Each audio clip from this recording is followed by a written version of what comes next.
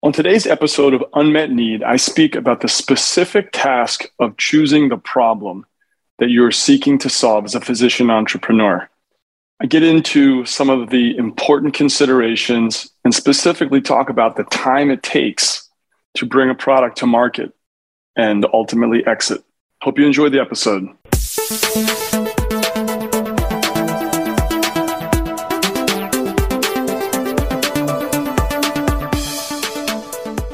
Hello and welcome to the next episode of Unmet Need. I am your host, Jeff Smith.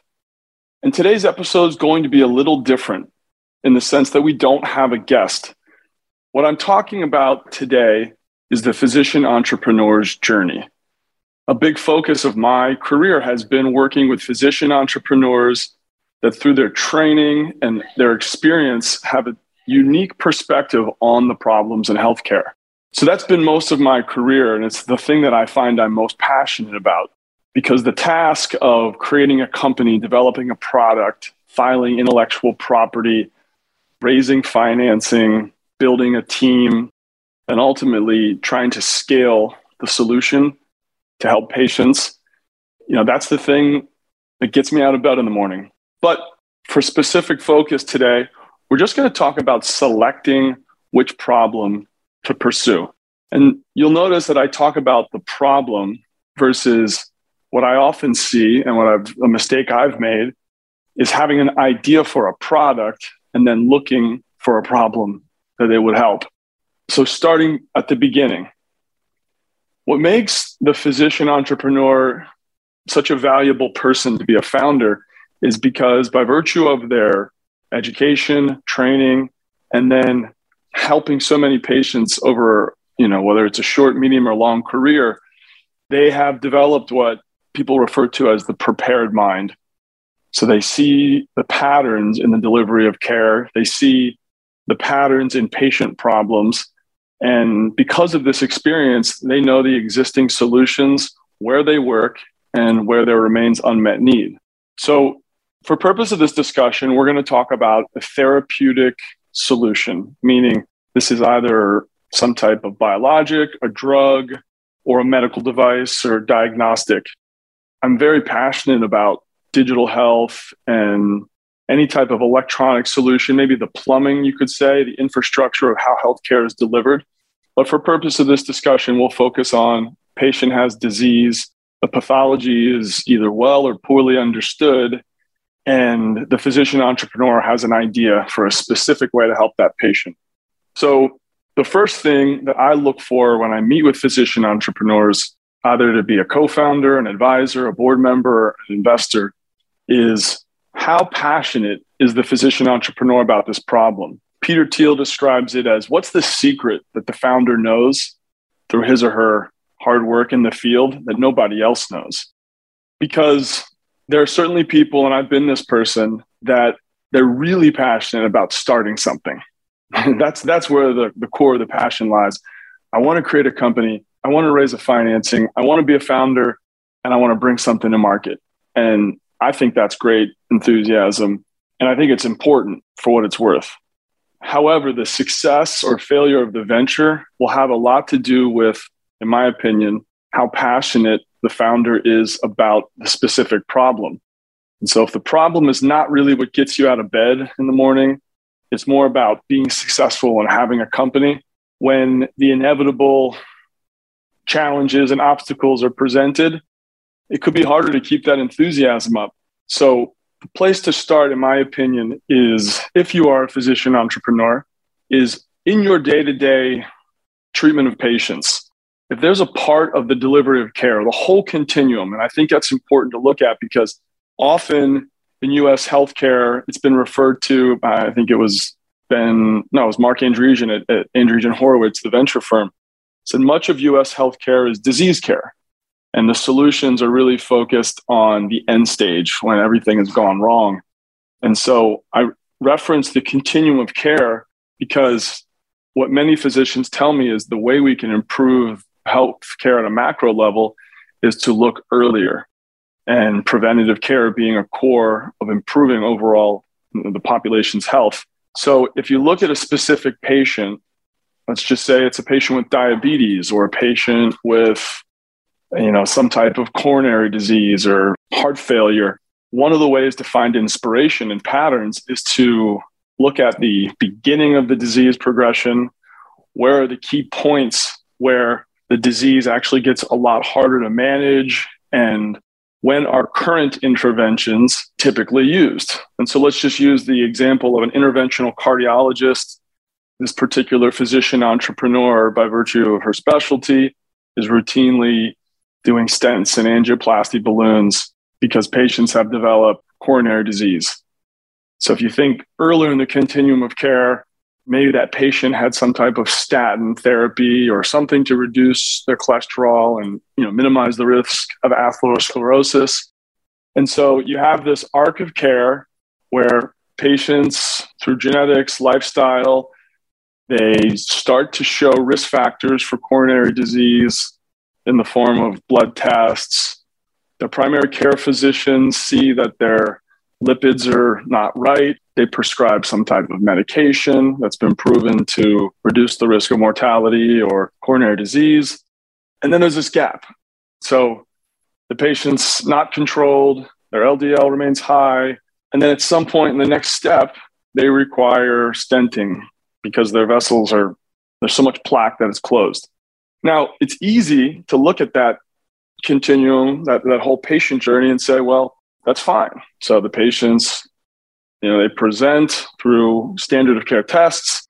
Their lipids are not right where they need to be. They're offered some type of pharmaceutical intervention, suggested that they have lifestyle modifications. And unfortunately, many of them will go on to require an intervention. They may get relatively minimally invasive surgery or a procedure like, a stent or an angioplasty. Many of them are well served by that, but then some group of them will go on to need a larger intervention. And they're not commonly performed anymore, but maybe they need a bypass surgery performed by another surgeon. So one of the patterns that I look for, and I would encourage other physician entrepreneurs, because this is where you have a systems awareness and it's connecting, is if I'm the internal medicine physician, when I refer to the cardiologist, there is an opportunity. Because sometimes in the transition from one provider to the next specialist, because the specialist is by design focused on a very specific set of interventions and treatment modalities, when that, let's say the cardiologist then recommends an interventionalist, who then may lead to recommending a cardiothoracic surgeon, somewhere in that chain, and part of it has to do with the design of our system, where we're always referred to the next person, and we typically have to be seen in order. If you're feeling like maybe you have high blood pressure, you don't meet initially with a cardiothoracic surgeon. But in part, by the way medicine is referred on to specialists, and also by the very nature of specialty medical training, there are seams. And a lot of the opportunities for bringing new solutions to market could be just simply improving the collaboration between the referring specialist. It could be some type of intervention, a device, a diagnostic that would allow one specialist to do one more additional thing before referring on to the next specialist. And we see this certainly in orthopedic and neurosurgery, where a typical neurosurgeon, maybe when he or she holds a clinic, if they see 30 people, many of them will be recommended to continue conservative care because they're just not surgical candidates. And that usually results in them being referred back to somebody. And so maybe they start with their primary care physician, and they're then offered some interventional procedure like an injection. They get imaging studies, and then they go to the surgeon. And the surgeon might determine that their disease hasn't progressed to the point where surgery is indicated or where it will help them. So then they bounce back somewhere. Often the pattern I see is in those transition points. So just an example for physician entrepreneurs of where you might see inspiration. But I guess the point that I'm making is that there are patterns and places to look, the seams of healthcare where there is unmet need. So going back to this beginning, my belief is that as a provider, what are the things that frustrate you the most? Where are the obstacles every day, the daily irritations that are a grind Or where do you routinely see patients unhappy, or their experience is something that you regret couldn't be better? It's those areas that I believe are a great source of inspiration, especially the more frustrated, sad, just annoyed that you are that this problem exists. If you can really connect to just how deeply you feel about that problem, I think that's an important well of motivation as you start what can be a very long and arduous journey. So that would be step one. Then it can serve as a springboard for inspiration and ideation. And you think about, what would it be like if it was different? Now, one of the things I routinely hear from physician entrepreneurs, which is a watch out, and I think it's very self-aware, is that the very nature of medical training, much like law, legal training, is based on predicate. And so the way many physicians are taught medicine and encouraged to practice is based on what has been done in the past and been shown to be effective and safe. Makes total sense.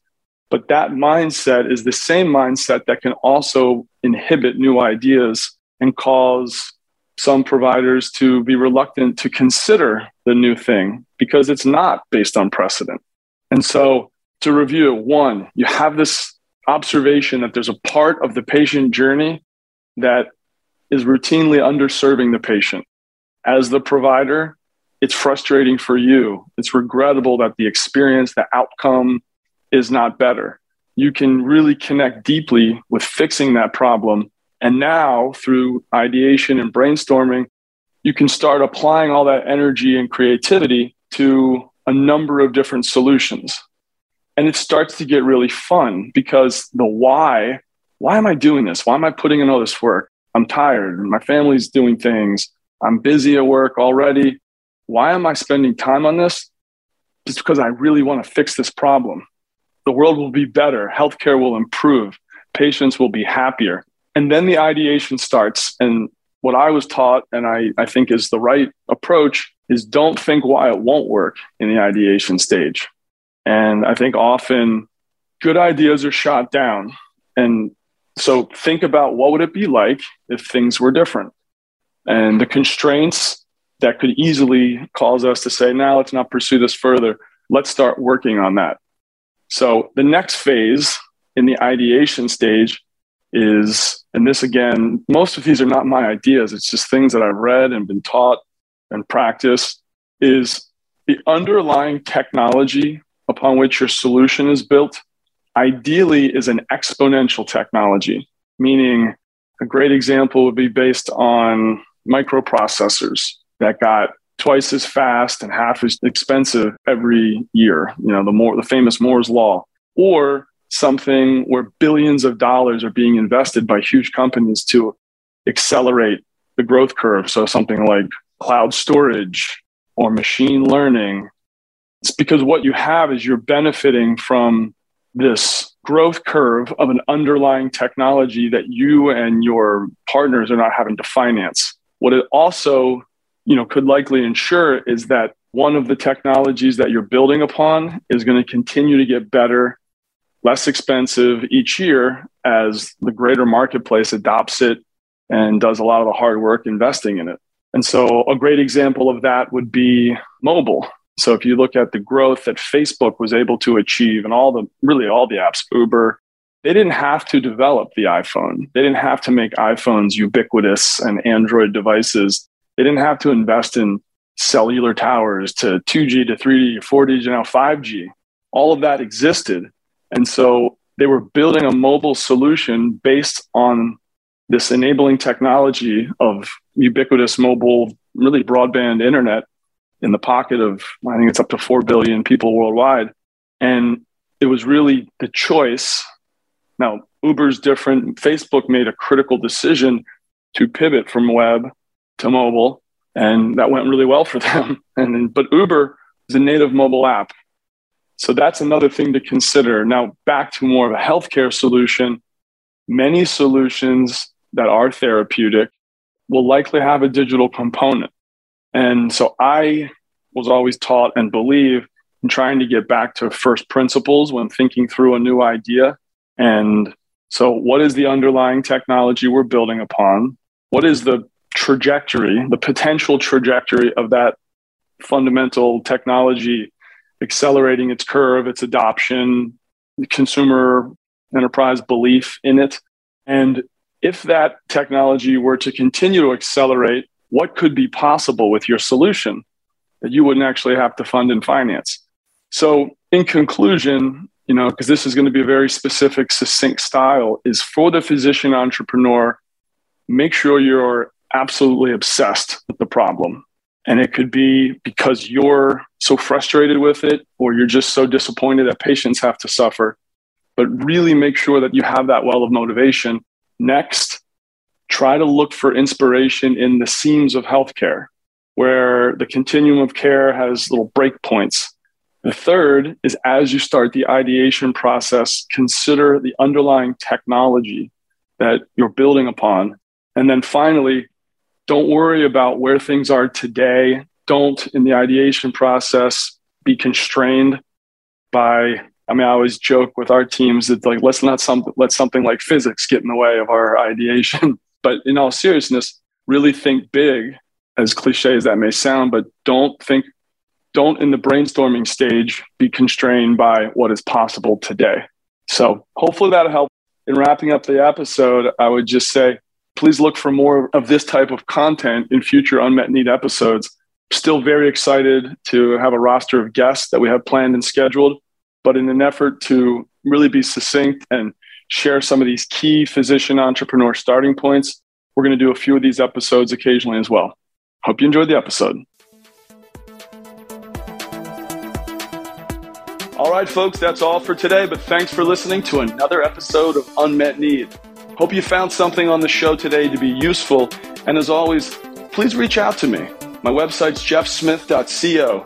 That's JEFFSMITH.co. You can also look for me on LinkedIn or all social media platforms. The point of this podcast is all about the physician entrepreneur. I'm looking forward to meeting you. I want to help you on what you're doing. So don't be shy. Drop me a comment on social media or just send me an email at jeff@jeffsmith.co. And as always, stay tuned for the next episode of Unmet Need.